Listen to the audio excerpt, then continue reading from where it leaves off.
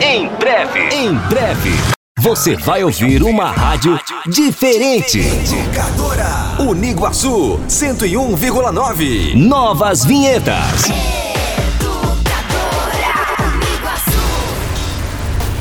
Educadora Uniguaçu vai ficar ainda mais animada e mais agradável de ouvir. Promoções, vai ter os melhores prêmios.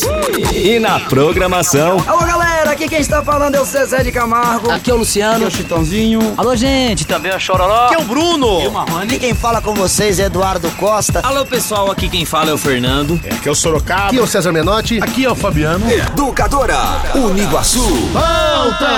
Vamos abrir todos os canais e redes sociais para você ficar ainda mais ligado com a Educadora Uniguaçu. Educadora Uniguaçu. Prepare-se, faltam 5 dias.